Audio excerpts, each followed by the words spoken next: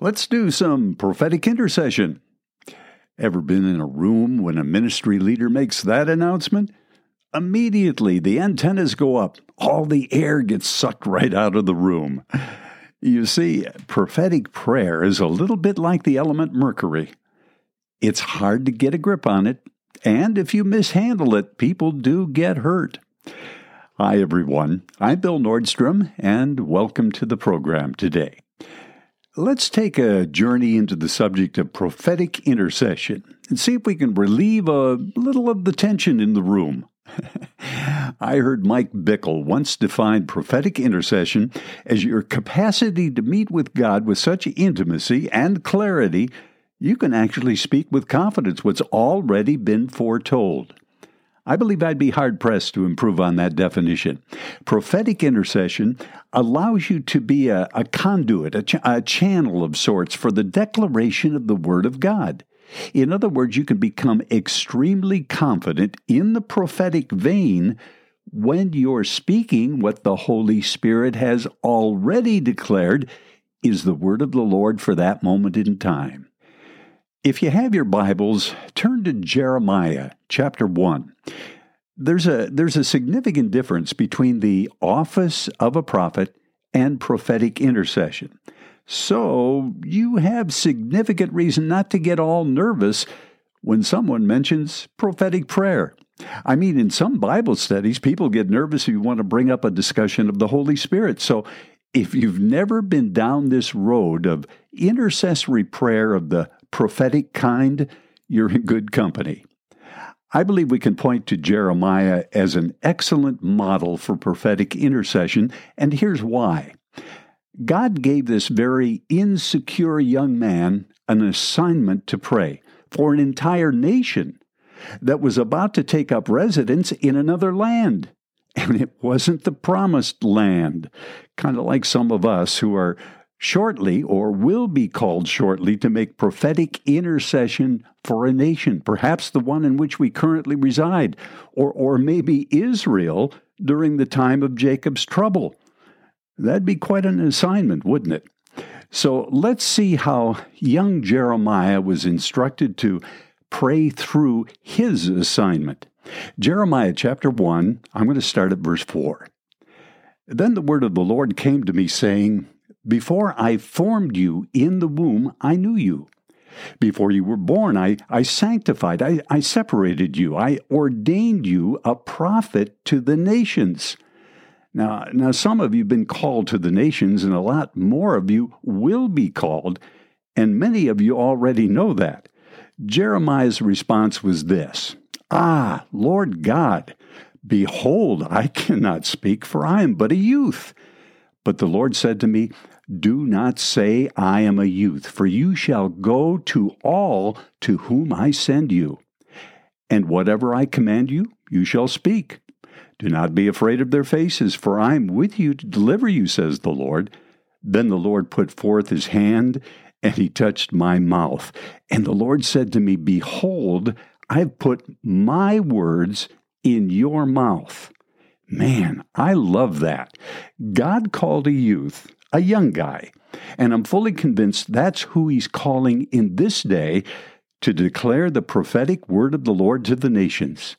Now listen to verse 10. Jeremiah 1, verse 10. See, I have this day set you over the nations and over the kingdoms. Now this is Jeremiah's assignment, to root out, to pull down, to destroy, and to throw down, to build and to plant. To root out, where does the journey begin? Right there. The root's the hidden supply source of the plant. Bad root, bad fruit. Listen, prophetic prayer and intercession is the hidden supply source in the spirit realm. Prophetic prayer penetrates deeply into spiritual circumstances. It goes to the source of the condition into which the Spirit is calling you to pray into in the first place. It strikes the lifeblood of the situation, whether good or bad. But you can't prophetically get to the root without discernment. Let me give you an example. Jesus shared a parable about getting to the root of a problem in Matthew chapter 13.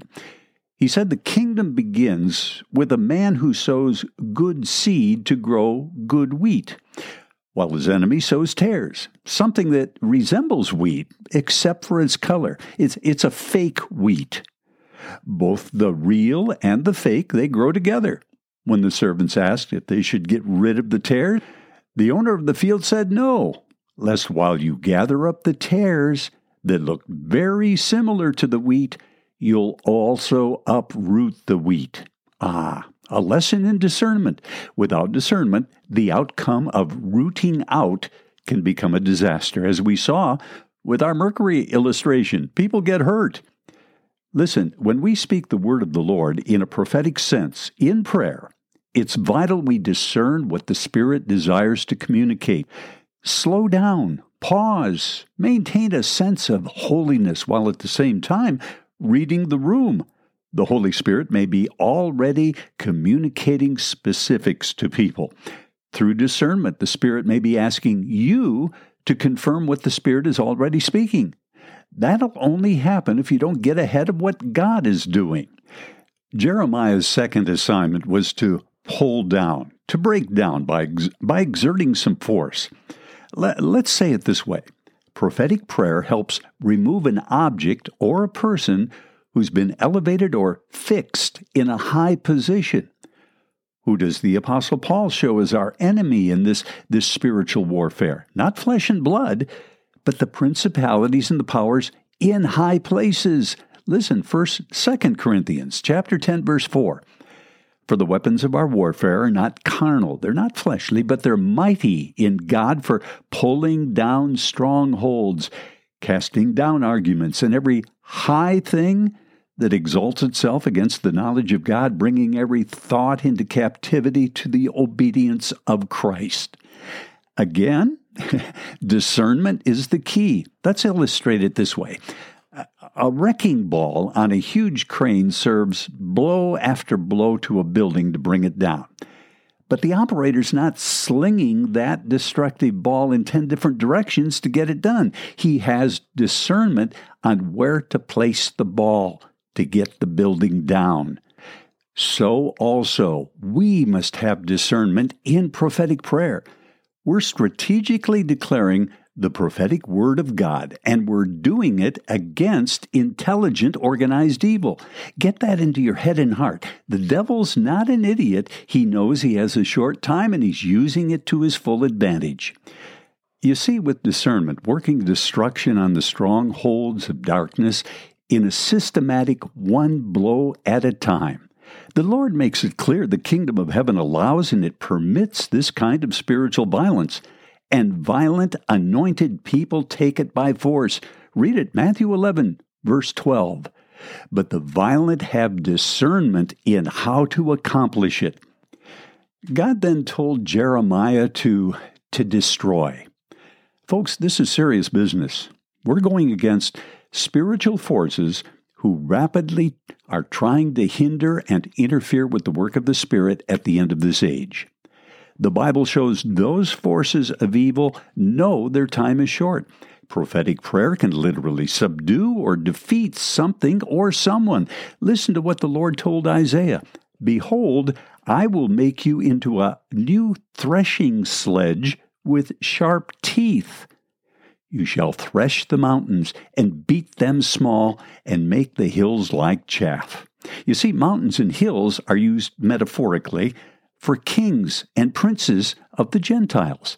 My friend, God made it clear to Isaiah he was to unleash destruction on the forces of darkness. How much more a body of Spirit-driven saints with a mandate to root out, pull down, and destroy the rampant works of the enemies of God at the end of this age. We literally enforce the victory by the Word of God and the words of our mouths. We overcome by the blood of the Lamb and the word of our testimony in the midst of age-ending events, not even loving our lives if such actions result in death. The Apostle Paul told the church family in Ephesus, They were to demonstrate and make known the mystery of God's wisdom to those high places. Listen to it, Ephesians chapter 3, verse 10, that now the manifold wisdom of God might be made known by the church to the principalities and powers in the heavenly places, in the high places, folks. So what's next in our prophetic prayer assignment? Well, God told Jeremiah he was to throw down, to overthrow the forces of darkness. What might that look like in our prayer assignment? For one thing, it speaks of an intensity of action, removing something very quickly with great force. Folks, this is not a looping underhand softball pitch. It's not a lob. This is boys' hardball and ladies' fast pitch. Prophetic prayer can be used by God to release His power suddenly with supernatural results. God is a God of suddenlies. He's coming suddenly, not imminently, but suddenly, just as in the days of Noah. Prophetic prayer with discernment and the anointing of God will bring supernatural results in sudden fashion. Prophetic prayer not only removes obstacles, it helps prepare the way to put something in its place. Jeremiah's mandate was to transition his efforts and begin to build. Build is a structure word. To build is to give form to something according to a definite plan or process. It's important we don't focus only on the negative aspects of prophetic prayer or prophetic intercession. Listen to what God tells Isaiah in chapter 62, verses 1 through 3. For Zion's sake I will not hold my peace, and for Jerusalem's sake I will not rest, until her righteousness goes forth as brightness, and her salvation is a lamp that burns. The Gentiles shall see your righteousness, and all kings your glory. You shall be called by a new name, which the mouth of the Lord will name. You shall also be a crown of glory in the hand of the Lord, and a royal diadem in the hand of your God. Now listen to verse 10. Isaiah 62, verse 10.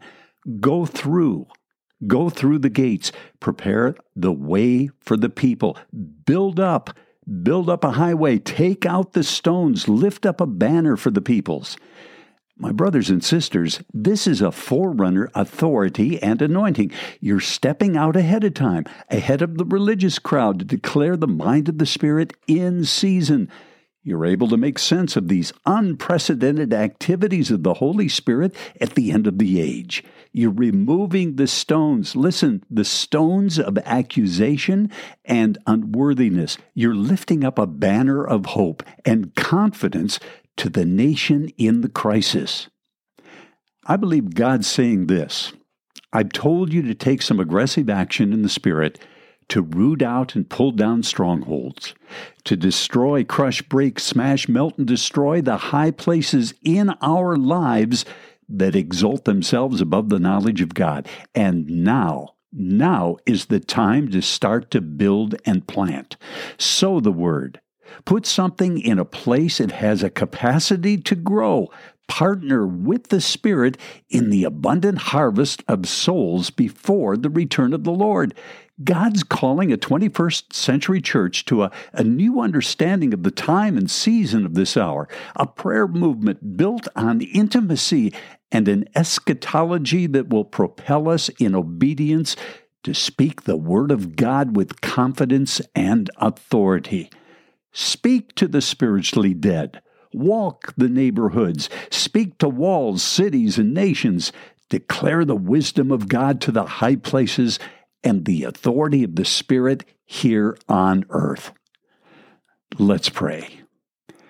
Father, I pray the Church of Jesus Christ in this hour.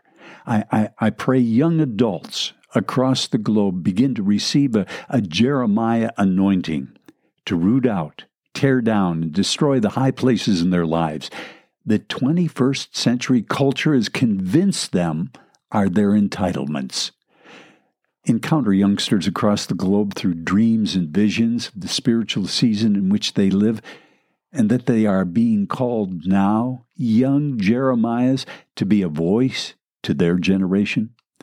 Open prayer rooms across the nations. Fill them with saints who are determined to fulfill their prophetic prayer mandate and proclaim the manifold wisdom of God to the powers of the air.